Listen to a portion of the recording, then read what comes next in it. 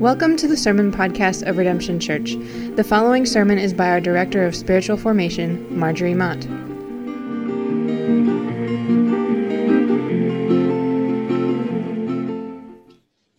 This is our first Sunday in Lent. So at the beginning here, we just want to spend a little more time talking about what is Lent. And I will share specifically how is Lent a part of our spiritual formation. And then we'll have an extended reflection time, so a little longer than usual. So this is just going to be a short teaching here, but let's begin with what is Lent. We've been saying it already, but again, Lent is the 40 days before Easter, a time to prepare, to celebrate that Jesus is alive again. It is a time to focus on God, to turn and to look upon Christ, to gaze upon him. Of course, the question can be asked, shouldn't we be doing that all year? Shouldn't we be focused on God all the time? Yeah, sure, right? We should. We know that, but do we? And so we set aside this time annually. People across the world are taking this time of Lent to redirect their attention and focus on God. And so it's a time that the Christian church sets aside to prepare for Easter. Just as Advent was to prepare for Christmas, we are using this time to journey to the cross. And so Lent, we can see it as a tool for our spiritual formation, for our spiritual growth, our personal growth. Perhaps you've heard Lent focused more on what somebody is giving up. And that's because so often the practices of Lent, of fasting, giving, and prayer is of letting go. But if we err on the side of focusing on what we're doing rather than why, there's always pain and negative consequences. And so I just want to first say, I'm sorry. I'm sorry if that is part of your story of Lent being burdensome and more focused on what you're supposed to be doing. Because when that happens, when we focus so much more on the practice than the reason, then we end up feeling like God needs me to do this, that God will love me more if I do this, that I will be worth more to God if I do this. And hear this tonight. God does not need you to observe Lent. Let me read this quote. Lacey Finn Borgo says in Good Dirt, "Doing these practices, the practices of Lent, will not make us more loved or more worthy. God loves us just the same. We need to do these things in order to become the kind of people we want to be, people like Jesus. We are in need, not God. We are the ones that need Lent. We are the ones that need to fast, that need to give, that need to pray. God doesn't need this of us, but perhaps we need it." Borgo also says, "These disciplines do in us what we cannot do ourselves.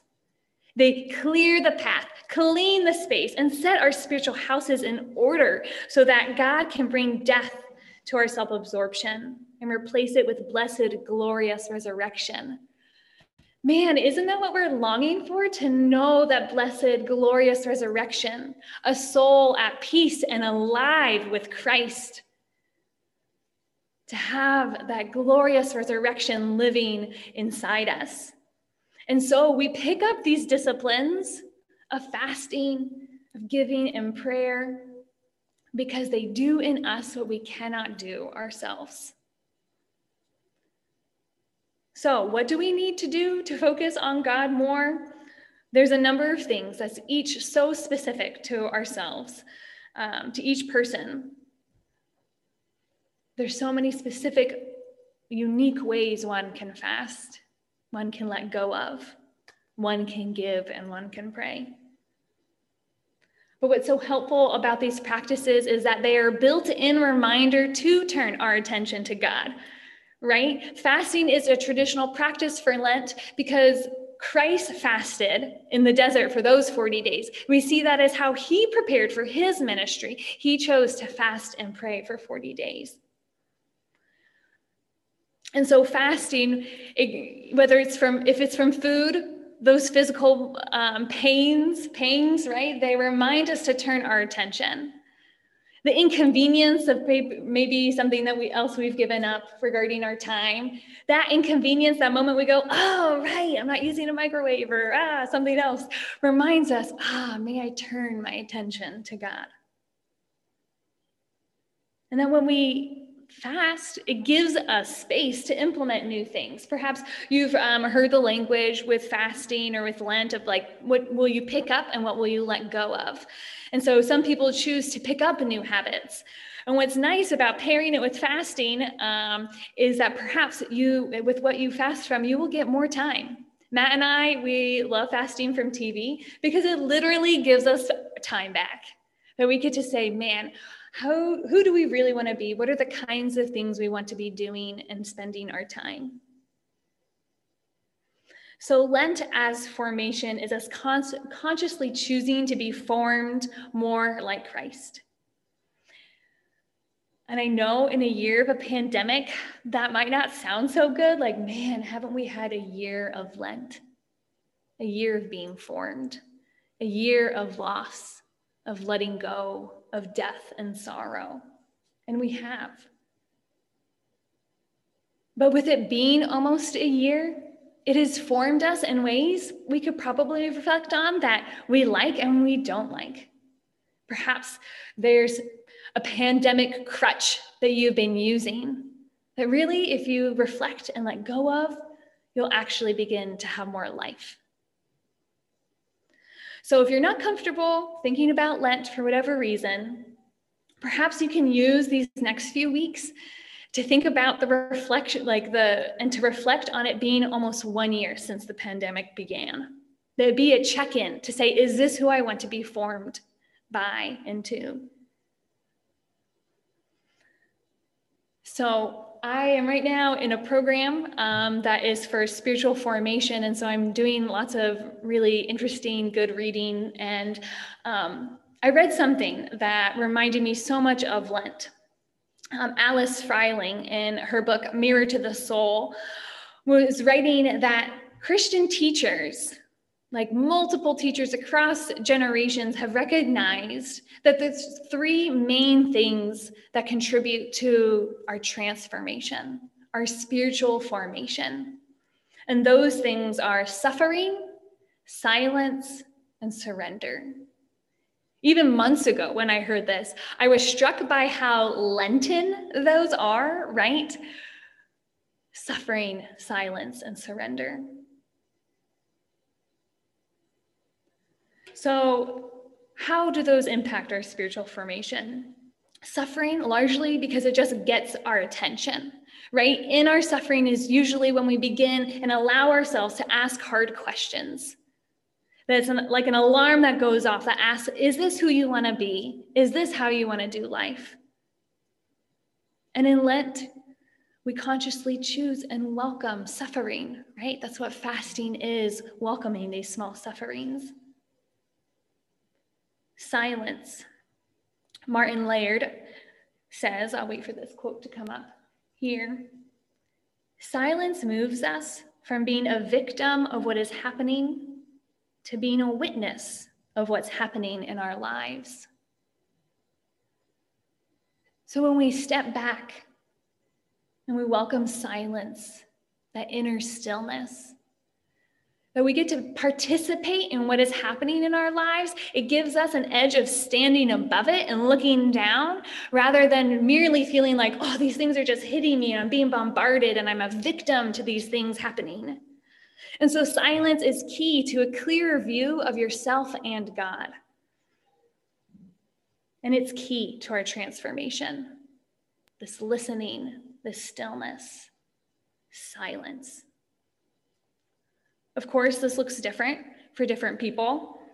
And I wish I could have a whole Sunday just to talk about silence. If this is a new idea, feel free to pick my brain afterwards. But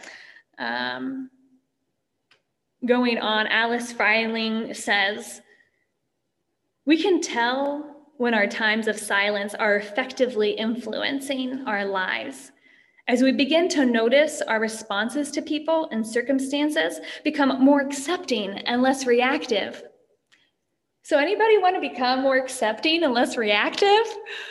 Man, right there, we see such a practical thing of welcome silence into your life. If you want to be less reactive and more accepting, welcome silence. Find silence, create it, protect it. The third thing, surrender. I find it interesting that surrender is listed with silence and suffering, because I think that surrender really is the first thing, right? It's the posture of our heart. It's the internal willingness to be shaped by suffering and by silence. Here are two definitions. It is a detachment from outcomes. So to surrender is a detachment from outcomes. And us willingly giving up having to have our own way. So it's the internal work of allowing what you do to not have a specific focus of what you're trying to get. So removing your motive from what you're doing, that your motive is open and accepting, rather than trying to get something from what you're doing. So Christian authors, teachers have also identified that basically there's two main things that humans are trying to get. These are the two outcomes we're all trying to get: worth and love. So whatever we're doing, usually it can be boiled down to us searching to answer the question of, am I enough? Am I worthy? And am I loved? And so knowing that, I can't help but see that surrender then is us letting go of this need and to earn a sense of worthiness and love in the things that we do. And it's us then simply receiving love, receiving value, worthiness.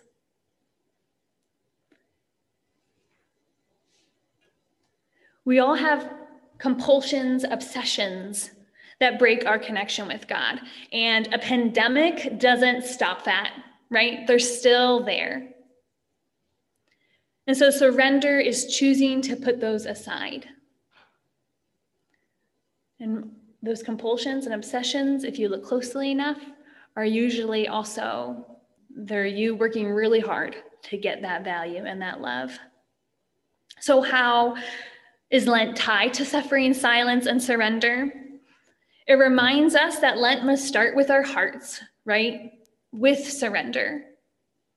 That our motive needs to be a desire for us to connect to God, to focus on God, and to receive. To acknowledge that things are getting in the way of us focusing on God, getting in the way of us being formed in Christ's likeness. It's offering a willingness to receive, letting go of our attachment to our outcomes.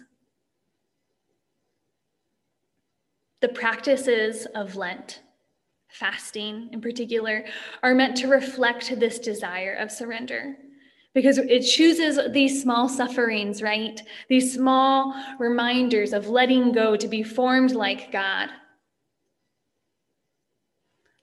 Getting our attention, to turn our attention to God. But if these practices aren't coming from that place of surrender, that desire to receive love and worth from God, then don't worry about it. Let it fade away, this idea and this pressure to do Lent. Mother Teresa says, as Lent is the time for greater love, listen to Jesus' thirst. He knows your weakness. He wants only your love. He wants only the chance to love you. So if you hear nothing else, hear this, that God does not need you to fast, to pray, to give. God does not need you to practice Lent. But perhaps you do. You are the one that needs to practice Lent. Perhaps you are the one that needs to turn your attention back on God and to pick up these practices as a means to reflect your longing to receive this love.